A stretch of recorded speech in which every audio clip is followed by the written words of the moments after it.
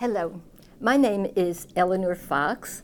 I am a professor at New York University School of Law, and I am going to talk to you today about an area in my field. My field is competition law. It's also called antitrust law. That's the same thing. And the area I'm going to talk to you today is about what we call extraterritoriality and convergence, cooperation, and whether we need an international system. Competition law, or antitrust, is about markets. It's about helping to make markets work better for the people, for you as consumers, for efficient or potentially efficient entrepreneurs that want to get into the market to supply something to consumers. So it's a very dynamic, virtuous circle. You have to think of markets first because we hope that the markets work well to do all of that. But then we find exercises of business power that try to keep the market from working, businesses that can exploit people and exclude people. So clog up the bottleneck and prevent the market from working. So if markets work well, we get goods and services at lower prices. So this is the problem, the international problem in competition law. Competition law is national law. At the moment, it's not international law.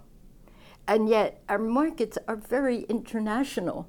They are global, especially in view of the waves of globalization that we have had, since the late 1970s, but then very much in the 80s and 90s. And now we have huge waves of globalization, which really means technology advances and transactions cross countries' lines, and businesses try to get the best deal they can for the inputs they put into their product to sell to people all over the world.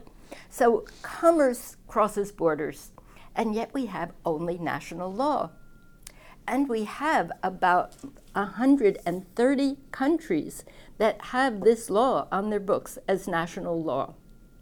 So the problem is how to get these national laws to work together to get the best product for consumers, to make the markets work best for everyone, the consumers and the efficient producers or potentially efficient or entrepreneurs trying to get into the market, how to get a system that is coherent. And here's the next part of the problem, which you've probably seen lately.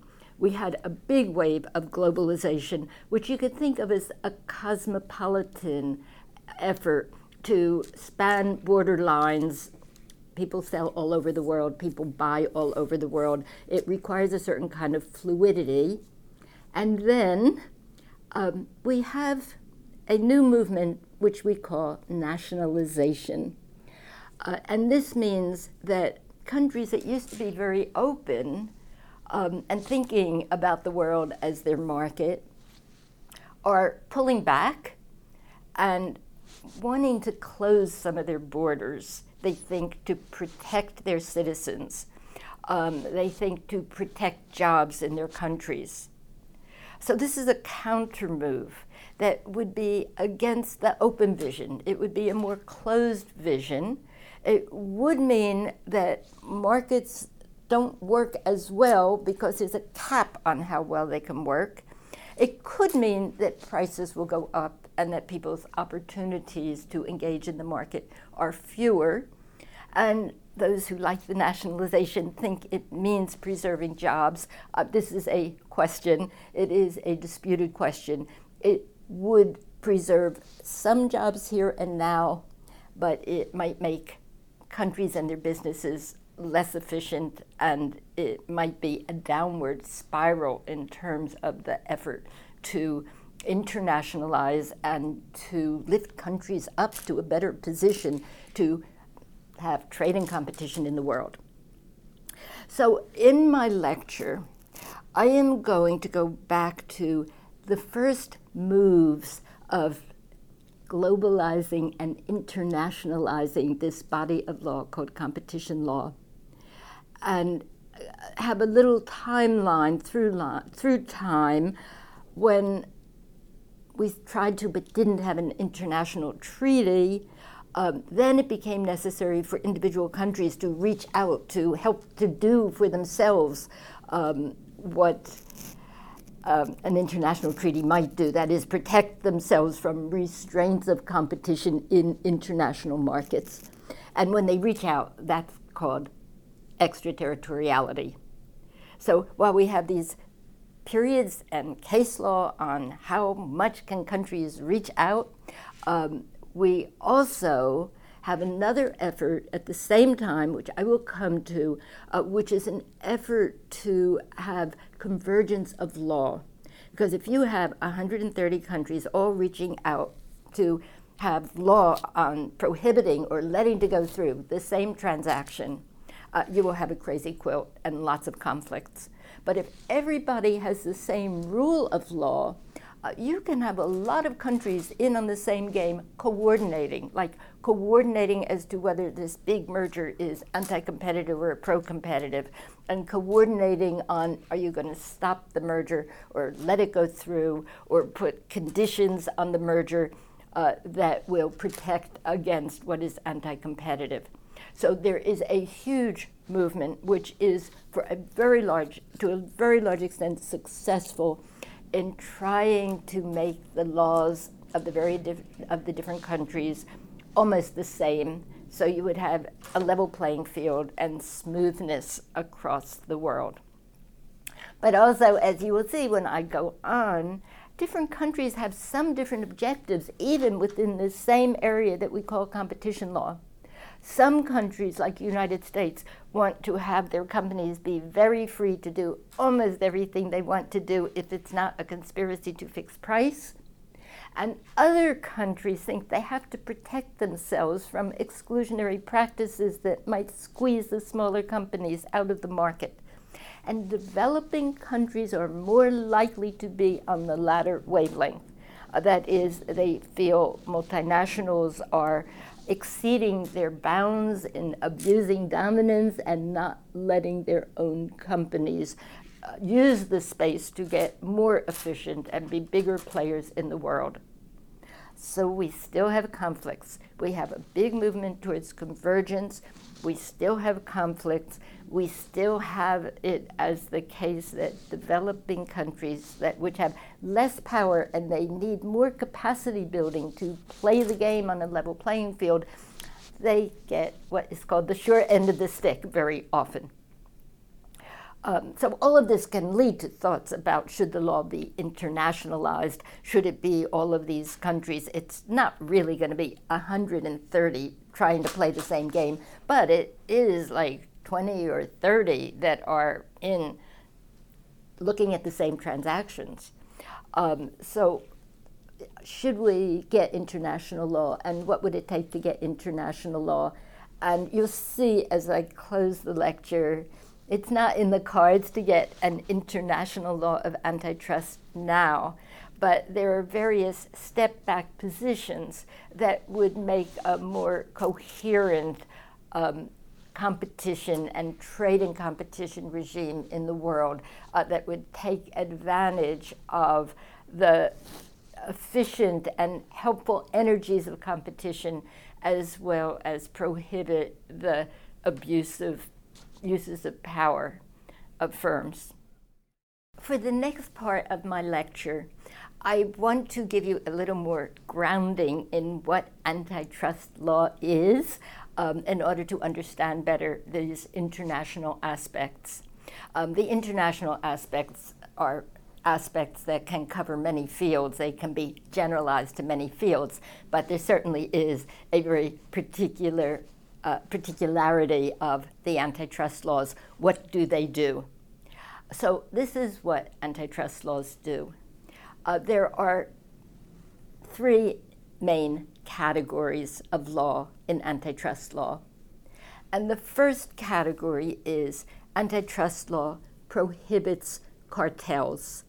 And this means hardcore cartels, and that means agreements among competitors that have no reason other than to lessen the competition among them. So as you can imagine, it would lead to exploitation of the consumer. It's the companies just getting raw power to raise their prices and disadvantage the consumers. So they can do it by price fixing and dividing markets. And that's considered, at least in the developed world, it's the worst kind of violation. It's a clear violation if you find the facts, and it's very harmful. It raises prices and keeps people from getting what they need. That is in the law of virtually every country in the world, and some countries have some exceptions. And in addition, some countries kind of do the same thing by the state moving into the market, and that can make a smaller space in which the competition law can work. So the second big area of competition law is the law against monopoly, bad acts of monopolies, and abuse of a dominant position. Some countries phrase it in the monopoly term, and some countries phrase the violation in terms of dominance, but it's the same genre of law. So this law prevents dominant or monopoly firms from taking acts that are strategically against, they're usually against rivals, but the effect is to raise prices to consumers.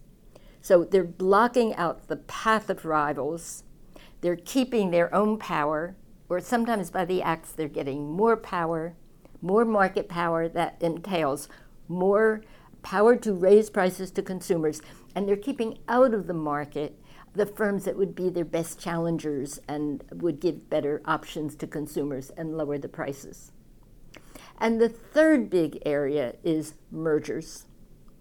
And so you have two competitors, or they might not be competitors. They may be in a buyer-supplier chain, for example. But in order to be an antitrust problem, the market usually has to have relatively few firms in it to begin with for the firms to have market power. And there have to be barriers to others to get in, or else they wouldn't keep market power. And then there are various configurations to figure out, is this merger anti-competitive? It might be pro-competitive, it might be efficient, and I'm sure you see in the press all the time, you see these huge mergers, and they're going to present their merger to the competition agencies, and you might wonder how could they possibly get away with it, but they will almost always have a story that this merger is efficient, it is going to do something new that people weren't able to do before, it's going to be able to expand markets and reach people that could not be reached before, it's going to incentivize inventiveness. And so if the merger actually does all of those things, it might be pro-competitive and could lower prices to consumers. But that's a real question.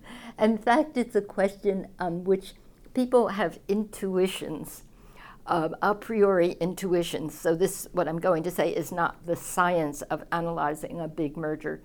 But there are a lot of people, especially in our society today, you see it in the press all the time, people are worried about big increases in concentration. And they're worried that big business linking up with other big business is likely to get power and crush those that are smaller than it. There are a few other areas, but those are the big substantive areas. So now let's go on and talk about a timeline of, as I said at the beginning, the first effort to get internationalization, and then it didn't work, and what we did in the interim, and how we're doing today in trying to do the harmonization and then convergence and coordination in the absence of an international law. So the first big effort was called the Havana Charter. This is the first big world effort. It was noticed in the World War II that there were many cartels, and they had both political and economic fallout. The cartels of very big business, agreements among these very big business, led to a situation in economies that the authoritarian governments could use the very big business, the few firms that there were, to carry out war efforts. And so there were cartels very much involved in the background, and not just background, in World War II. So companies, big companies, were conspiring with one another to help autocrats, and that led to the idea that there ought to be an international rule against such conspiracies, and against both the conspiracies to fix prices and the conspiracies to exclude and prevent market access. So this means to prevent, say, American companies from selling into Europe, or vice versa. That would be, do companies in one country have access to markets in another country? The Havana Charter was drafted and vetted, but did not succeed. And why? So here's another word that becomes important in thinking about our whole subject matter: sovereignty. United States was one that was responsible for pulling out. It was apparently not the only one, but United States was worried about loss of sovereignty if it goes into an international agreement. And if there is an international agreement, there has to be some enforcement of the international agreement. Who is going to enforce it? Do we trust the enforcers? So United States line was, we have to preserve our sovereignty and not pool our sovereignty to be in an international agreement. You will see this theme coming back again, because this idea of international antitrust was robustly debated in the 1990s, and you will hear this argument again. It's like preserving your own sovereignty versus community vision of the world and having rules that should be good for everybody. Perhaps in my field, except for laggards. I mean, you don't want rules that are going to just protect all inefficient companies. You want rules that will protect the process of competition so that consumers will be better off.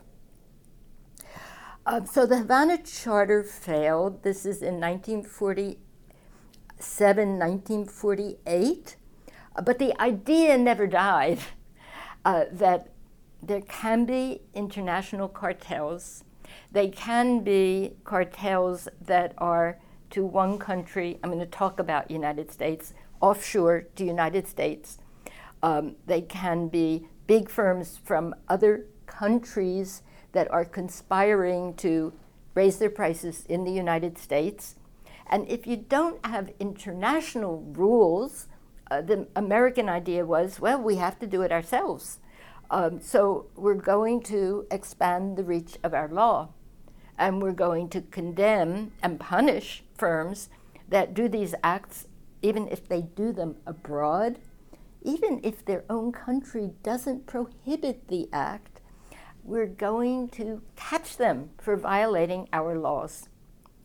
This started a rule which is now pretty widely accepted in the world, which is called the effects doctrine. And that is, if firms abroad have a plan, you can call it a conspiracy, to harm competition in the United States, and they do, they intend to, and it has the effect of doing so, it can be caught by the harmed country's law. United States was the first country that articulated this doctrine, and trading partners resisted it at first, especially when there were different rules around the world. So not everyone agreed that it was bad to have a cartel agreement until time went on. So we'll see, as time goes on, everybody agrees, and also as time goes on, in absence of international law, countries agree that they need an effects doctrine to protect themselves from offshore restraints, especially targeted into their own country. So this effects doctrine is also called the Alcoa doctrine because it came up in a case called Alcoa. So now I'm going to move on to a really big span of years and go through that really quickly, and in terms of what happened in terms of extraterritorial reach. Extraterritorial reach can lead to conflict and resolution of the conflict. So the years, 1950 to the end of 1989, that's when end of 1989 was when the Berlin Wall fell.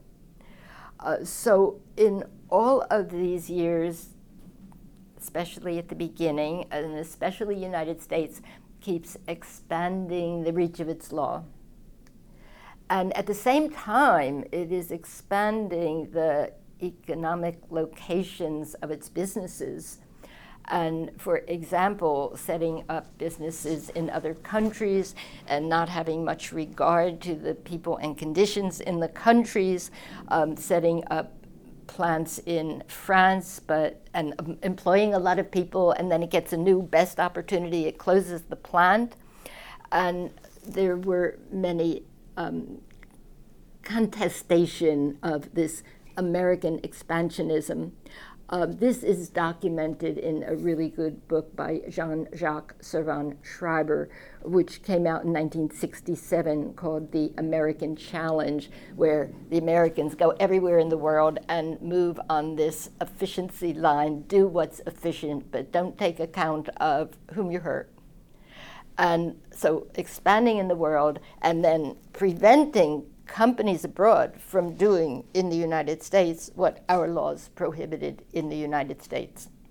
So it's in this period of time when the trading partners of the United States began to be very uncomfortable with American expansionism, and there were many complaints about how the U.S. applied its competition law.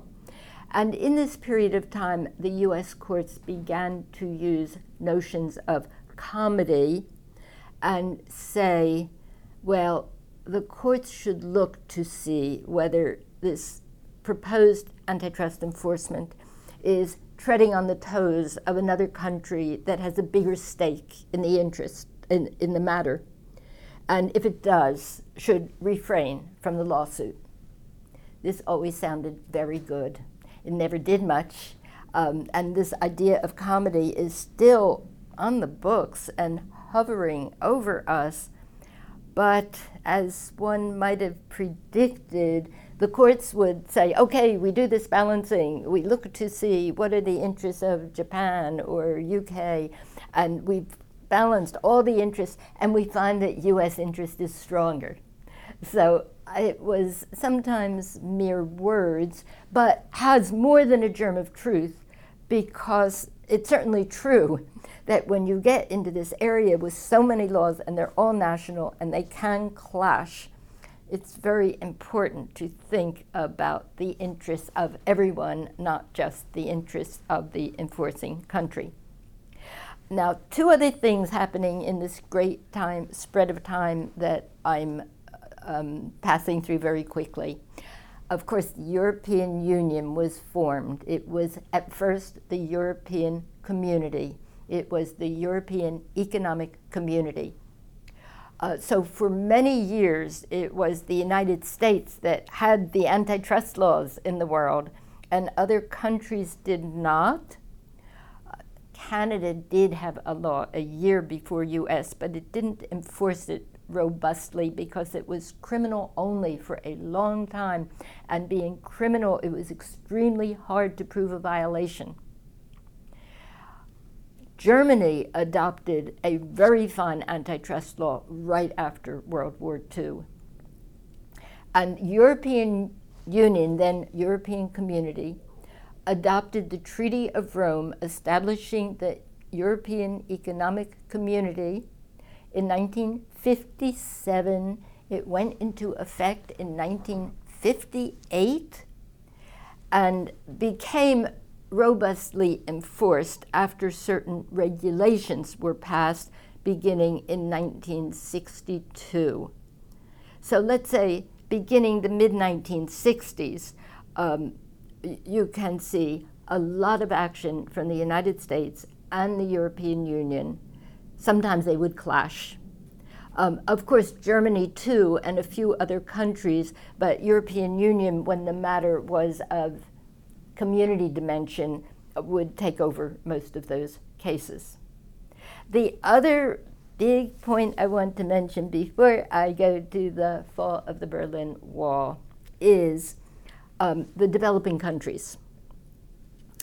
Especially in the mid-1970s, developing countries became very concerned with the multinationals, many or most of which are coming from the United States, and they would go into their countries and set up joint ventures or sometimes do it individually, but impose many restraints. For example, they would impose restraints that would not allow the domestic firms to ship back to the United States, that would block up their channels for being efficient and for growing. There were many other kinds of restraints. So the developing countries were very concerned about restrictive business practices, which later we call anti-competitive practices. You can think of it all together. And particularly of the multinationals. They wanted to grow their own firms, they wanted to develop their own economies, and they felt that they were in a straitjacket.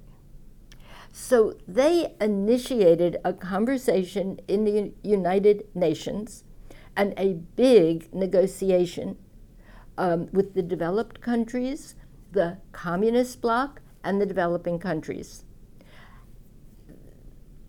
Of course, there was a lot of bargaining, and there were things that the developed countries would not give up, but there were aspects that the developed countries got, and there is now a set of principles that was at first called ethical principles to control the business restrictive practices of the multinational companies. And it was an agreement in 1980, a voluntary agreement that virtually all the countries of the world signed. So as you can expect, if you get all the countries on board, there was negotiation and ambiguity. But that is the only voluntary antitrust code we have in the world, and we still have it. So it sets forth a lot of principles and rules that companies should not do. It's not now considered limited to multinationals.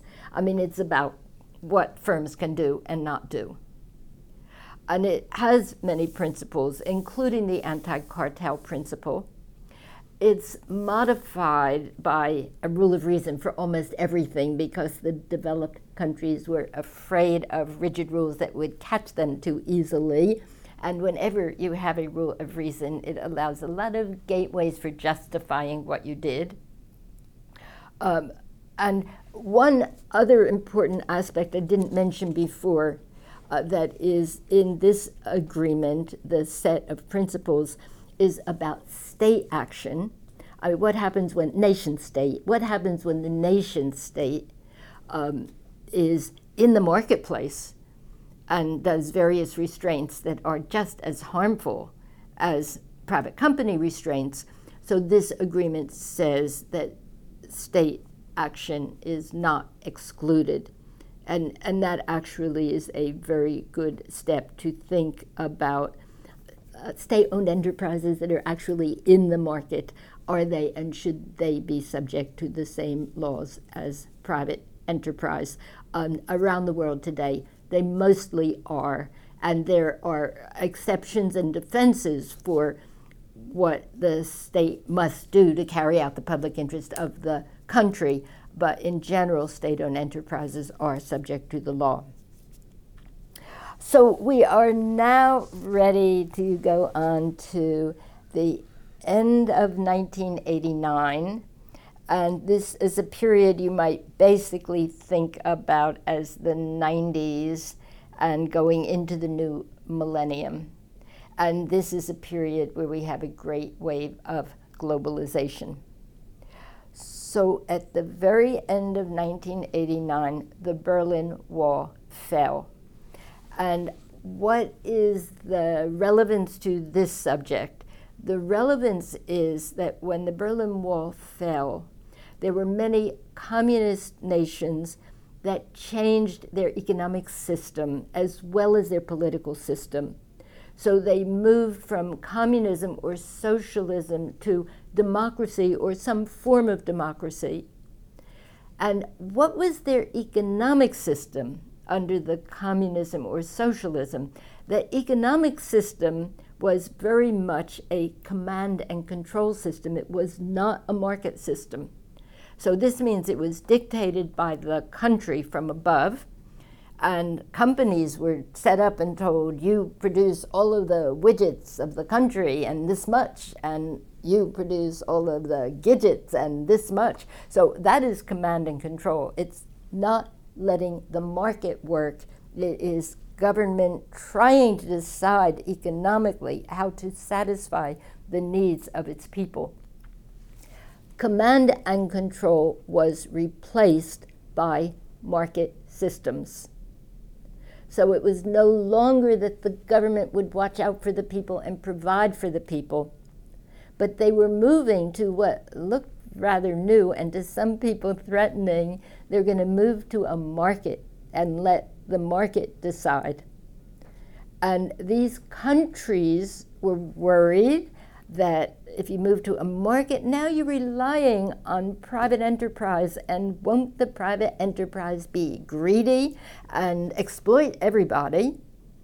And that's where antitrust comes in. They wanted antitrust laws to limit and control the power of the private enterprise.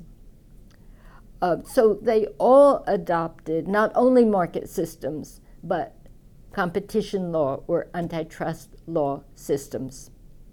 There were other reasons why a number of countries adopted market and antitrust systems in this period of time.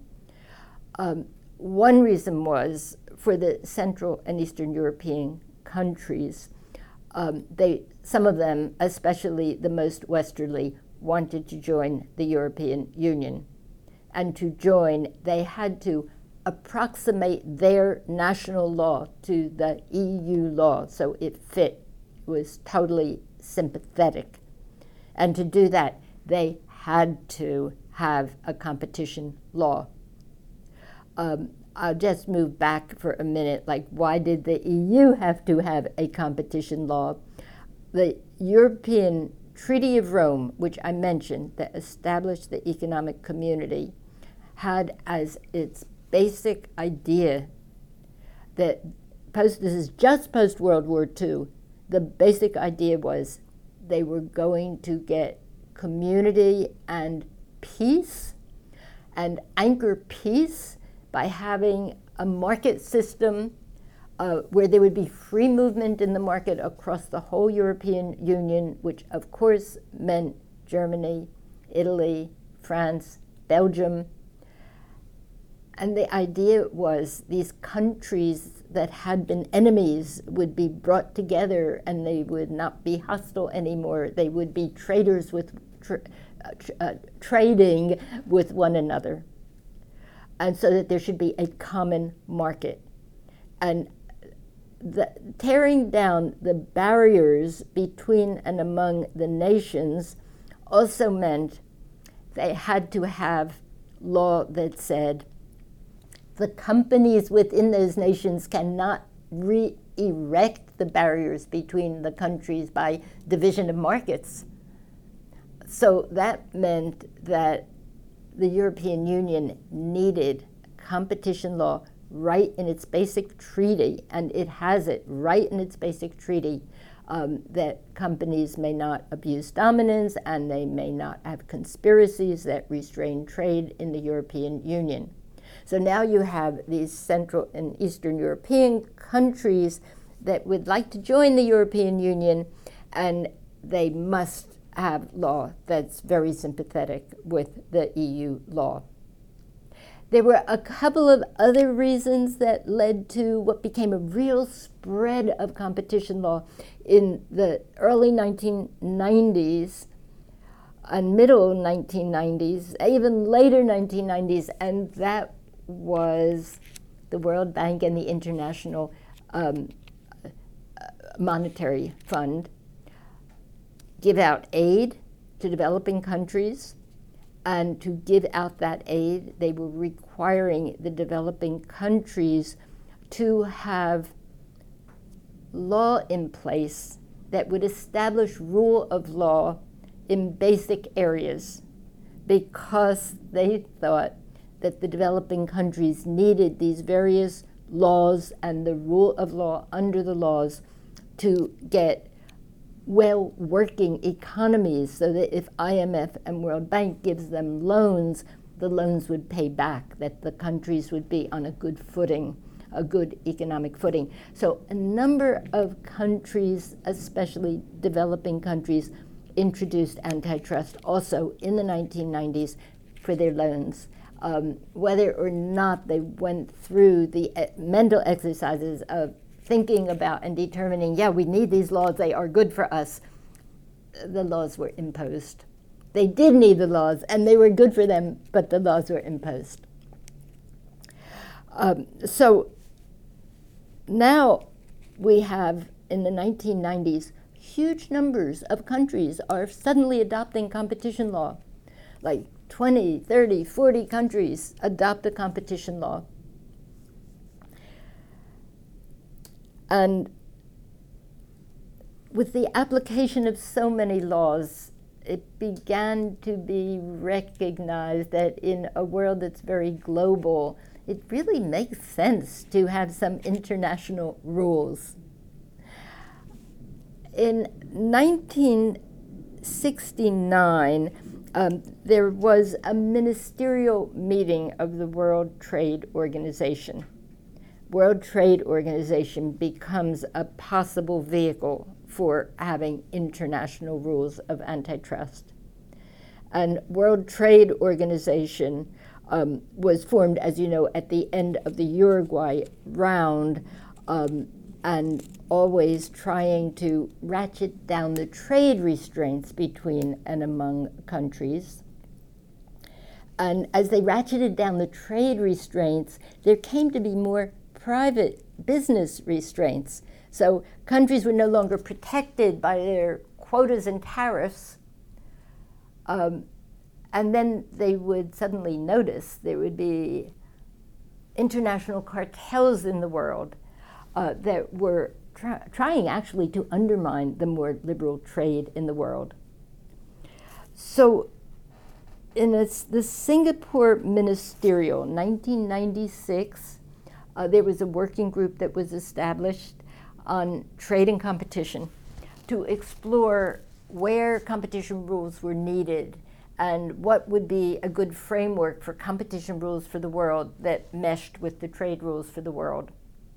And in this period of time, for the next at least 4 or 5 or 6 years, there was a lot of conversation among the countries and experts in the countries about how to design an international system.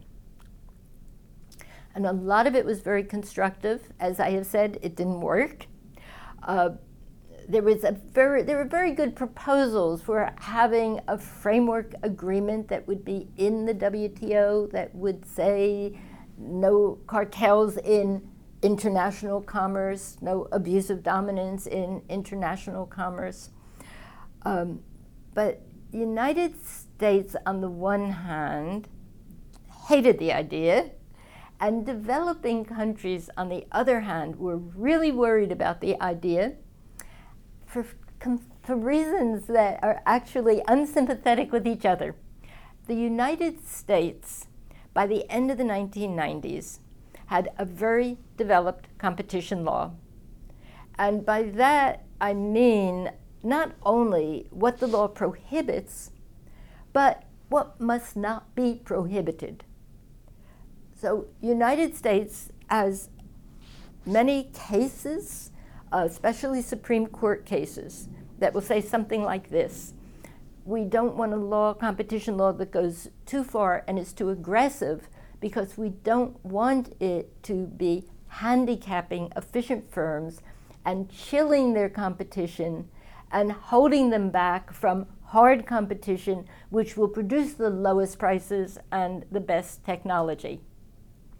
We do want and have a very strong anti-cartel law, which is distinguished on the basis of this is an agreement among competitors with no reason but to exploit people. But if you look at, for example, the law of monopolization and abuse of dominance, there are many cases in which there are very big firms, and today highly technological firms, that are doing things in their business world that are making life very tough for challenging firms, and they might cause small business to go out of business. But the idea is, or this theory is, that these firms will have many strategies that will actually be good for competition and good for efficiency, and that antitrust authorities should be very careful in interfering with their behavior because they might be chilling good competition. So United States has this law which is probably more laissez-faire than any other country in the world, save one or two others, and is worried that in an international bargain, they're going to get bargained down, and the center of gravity of an international bargain will be protect us from the dominant firms, protect us from the strategies that are going to squeeze us out. So United States is now very skeptical about going to a big bargaining table at which they're not going to win. Or else they just don't make the bargain in the end. They're worried that the international consensus majority will be not for them the right rule of law. And they're also worried about who is going to judge when there is a claim of violation, undoubtedly against the big American firms, America thinks. And you know there are about 5 firms that are in the headlights of antitrust authorities all around the world, like Google, Apple, Amazon, that are American high-tech firms that are doing very well and are accused of abusive practices in European Union, China, countries around the world. So this is what U.S. is afraid of. It doesn't want to go into the international bargain. And it doesn't. I mean, it says this is a bad idea. I don't want it. Now, why are the developing countries worried about this possible international bargain? They are afraid that the bargain will be too pro-American. So they're afraid that they're going to lose their space for industrial policy and be unable to protect their companies from fierce, ruthless competition, which they might label abusive, coming from the rest of the world. So given these two oppositions, the WTO idea did not have any traction. Meanwhile, and connected to this, the Americans thought it would move the forum away from the WTO to something more sympathetic to them. And they, but with a lot of others, it wasn't just Americans, began to talk seriously in another forum. It's called the Organization of Economic Cooperation and Development, OECD. and to work in the OECD, which is an organization of developed countries, for a rule against cartels, which Americans were always wanting, a rule against cartels. And an international rule against cartels would be fine and terrific.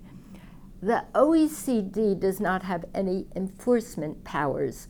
The WTO, if you had an agreement in the WTO, there are violations of rules and a way to enforce the violations of rules. The OECD does not. It's really a research and talking organization where one can establish norms, and norms that, even if they're not backed up by enforcement, they can have an impact in the way the world does things. So the result was an agreement in the OECD against hardcore cartels. Then there was also another move, and that was and is called the International Competition Network. So I'm coming to the year 2000, the new millennium, because this new idea was implemented in 2001.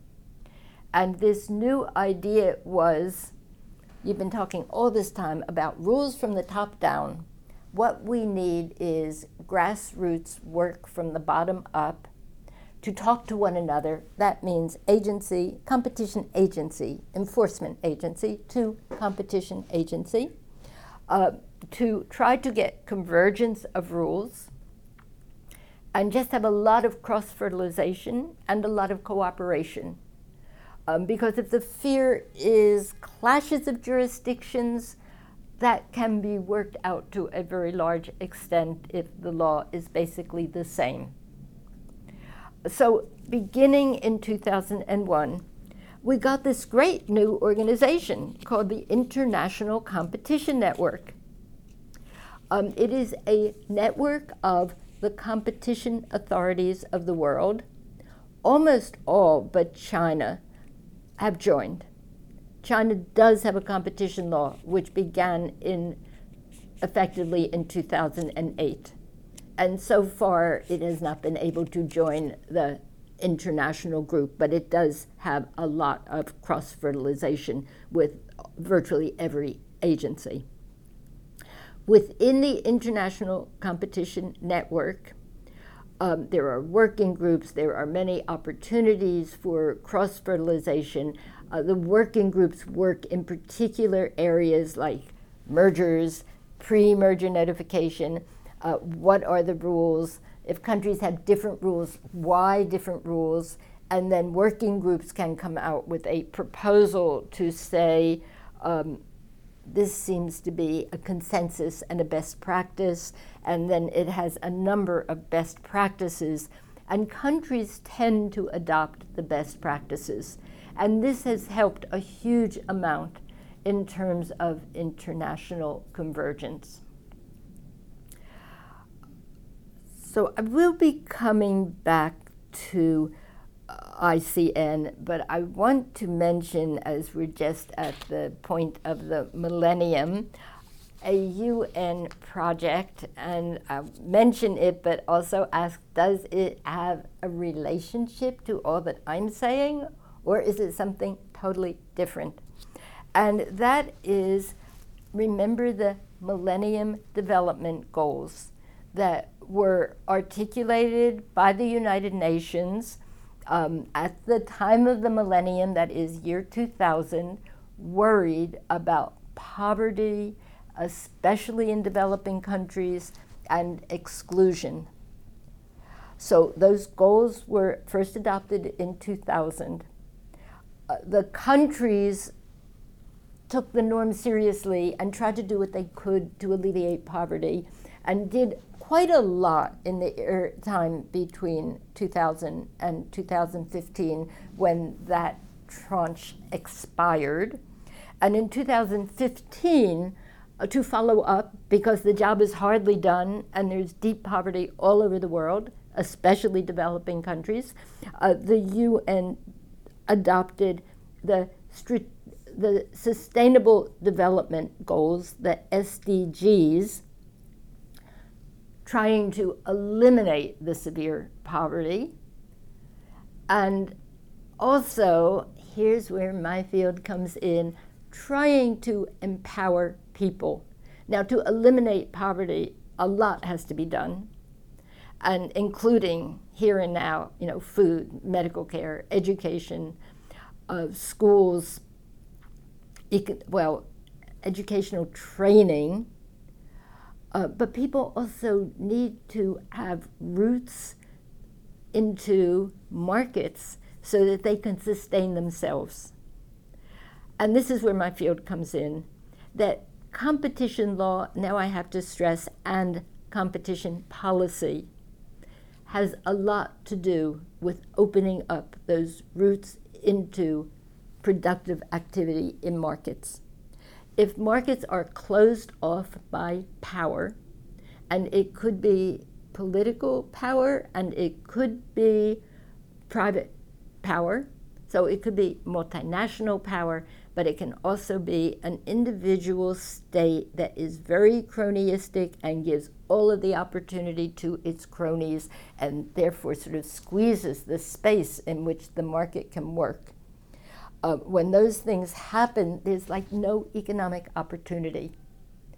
And this relationship of markets to the SDGs is this, that for the SDGs, it's mostly contemplating what people need here and now immediately and to get them out of the dire poverty, but it is also empowering people to help themselves, because that's really the gold star, that you're looking for the route that people can participate in markets.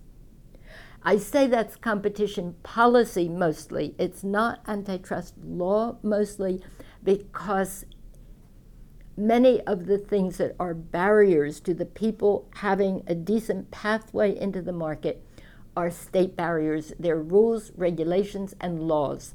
They can be licensing laws. They can be laws that make it impossible for a poor person to be able to file a notice that it's going to do business in a certain area and to get approval when it needs approval. So competition policy, often it is the case that the competition agency will work together, for example, with the World Bank to look around and say, what does the market need? Where can we target our efforts to get rid of these barriers to entry and success and moving up in the economic mainstream? And so they will spend their advocacy efforts trying to get rid of the barriers so that the people can engage in the markets.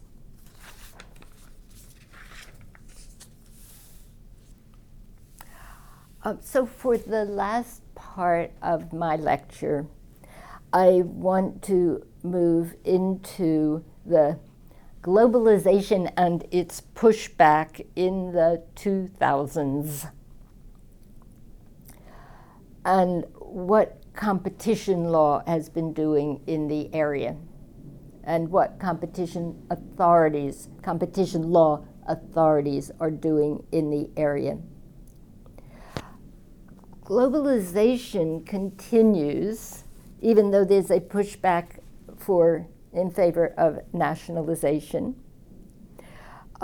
New technologies continue to be developed, and they have effects all over the world.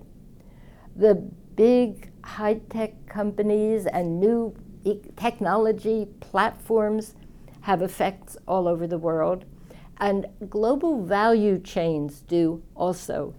So as part of the globalization effort, looking for, like Walmart, looking for the best possible deals it can get in the world to buy its food products that it will eventually carry,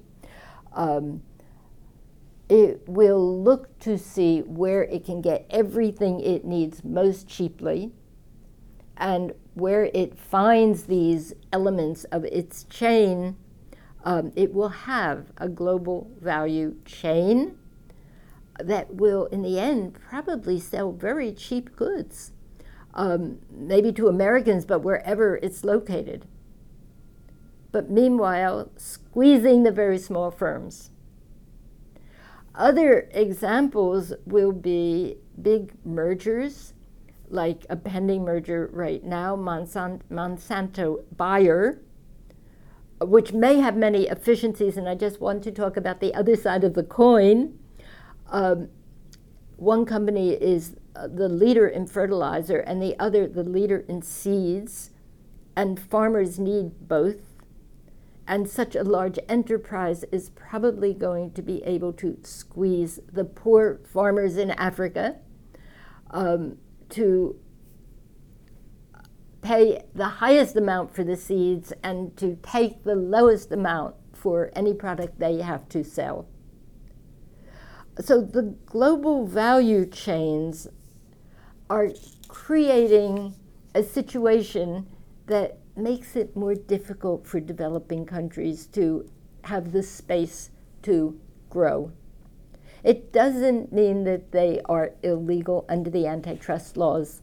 They are probably not unless certain things happen.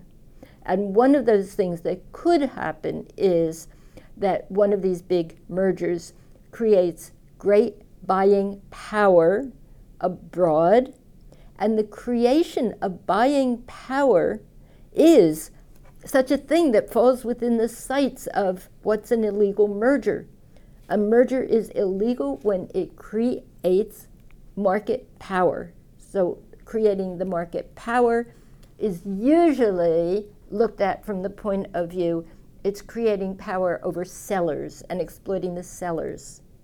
But if you had a merger whose only intent and effect, I'll tell you why I said that in a minute, is to squeeze the small farmers. They're creating buying power.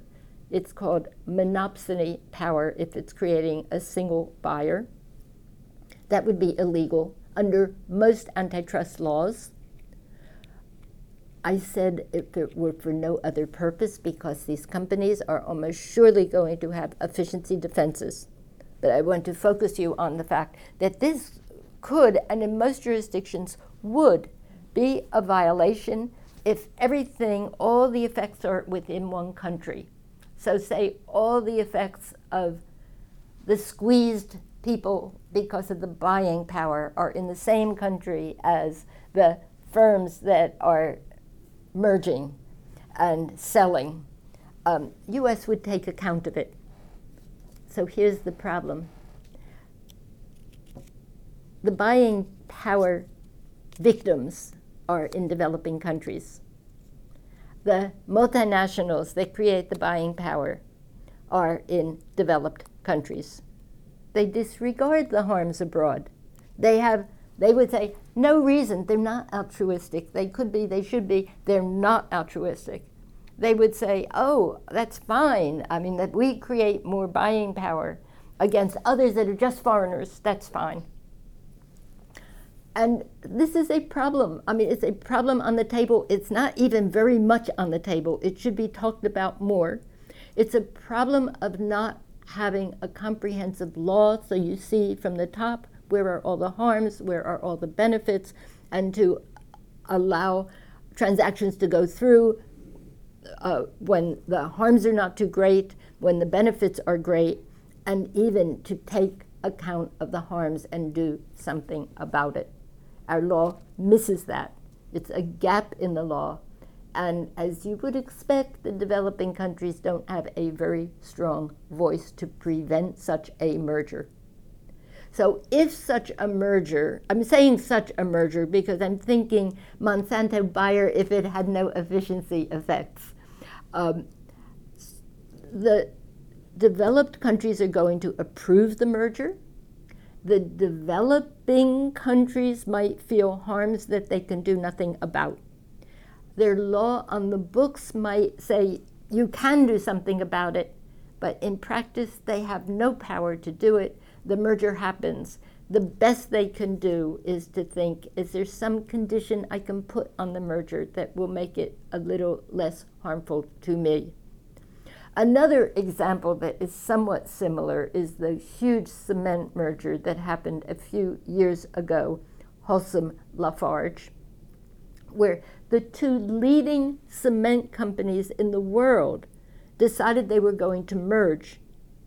Cement happens to be one of the one or two areas where you see the most restraints on competition, cartels, and that's because it fits within just where you would expect the firms to cartelize and price fix. That means you have a product that's relatively homogeneous. It's pretty heavy, so transportation costs are high, and you can't easily ship it into an area where prices are high and you want to push them down. And the companies have been collaborating for years, conspiring for years to raise the prices of cement. Virtually every country in the world that has active antitrust enforcement has cement cartels in their sights. And yet here are the two biggest companies. Are you going to allow them to merge? And the answer is yes. The developed countries let that merger through with a lot of divestitures where there was exact overlap, horizontal overlap. So where they were actual competitors, they had to spin off product. But the problem was developed countries can say, oh, we did what was necessary for us. And developing countries have almost no power to do anything, and this merger was a merger to monopoly in some developing countries. Those countries tried to do what they could to keep, subsidiaries separate, but the harm is done. There's no rule in the world as a world rule that would let them prevent that merger.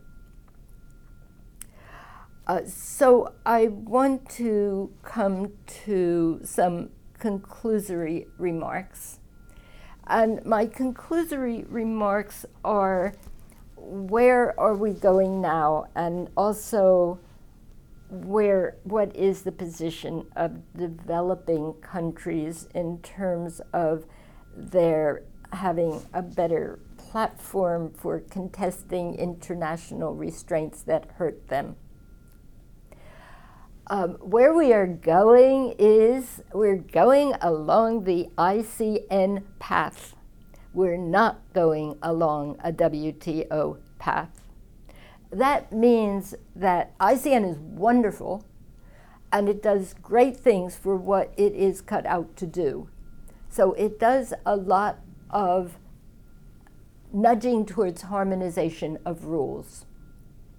The nudging towards harmonization is on the wavelength of what the developed countries need and want. The developing countries are always invited to give their voice in every ICN committee and group, but it's the developed countries that have all of the person power within the agencies to do the drafts. And the developing countries have very few resources to spend on such a voluntary organization that takes a lot of time and technical expertise. So despite efforts of the ICN to get more developing countries involved, what comes out of the ICN has a sort of, I don't want to say bias or favoritism, but in some sense it is a leaning towards what developed countries want and do. This is still, number one, very often there's a coinciding of those interests.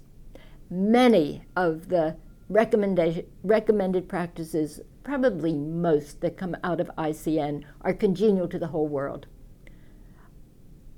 And it could be looked at as glass half full or glass half empty, that the developing country's voice is not heard to tweak a rule. So ICN proceeds and proceeds well. For developing countries, they do have a route that they have been taking advantage of, which is more regionalism. So in Africa, for example, there are a number of regional free trade areas. And there are also collaborations of the country's competition authorities, one being the African Competition Network, it's African Competition Forum, that vets these problems, talks about them, and tries to come to some convergence or cooperation of the African countries. That is good, and I think it's very progressive. And I think basically that's where we are and where we will be for a long time. A concluding remark about what's missing in the world. I was talking about what's not quite right in the world, but this is about what's missing in the world. And I want to put it this way, and missing because we don't have a global vision. I want to put it this way, that there is something that you might call a global commons of competition. We have enormous consensus on the rule against cartels, which is the biggest obstruction of that global commons of competition. It's no longer the case that one country owns its market. We have a community of the market, the global market. So when one country has a cartel, including an export cartel that impairs the global competition commons, this is a global offense, not on the books, but on the norms that we are developing. And I think it's helpful to look at this problem that way. When we talk about extraterritoriality, we go back to the nation and what it can reach out to prevent and what it should restrain itself from preventing because it steps on the toes of another country. I think it's fair to think about the big picture and the global commons so that nations should not only do what's good for them in preventing anti-competitive restraints, but nations should not do what impairs the world, such as an export cartel, which is not prohibited by the country's national law because it hurts only the foreigners. So as we try to move forward, I think we are getting progress on some global norms, some concept perhaps of the global commons of competition, and moving forward in ICN, which is very productive, moving forward in regional agreements, which can help the voice of those that have been relatively voiceless, and much more attention has to be paid to developing countries and powerless countries, and has to be paid to the idea and the fact that power counts, and power sometimes has to be counteracted. Thucydides said in the Peloponnesian War, right as the world goes is only a question between equals in power. While the strong do what they can, the weak suffer what they must. That's an important lesson on power. Everybody would love to, well, not everybody, but many would love the world to have an open, efficient competition system that tears down barriers, especially to those who are worse off and can join the economic mainstream, and try to prevent poverty, counteract poverty by giving more channels for participation in the world. There are many things that can be done that are a combination of efficiency and equity.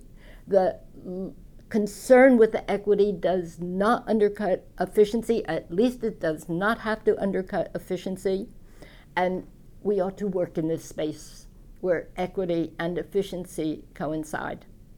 Thank you.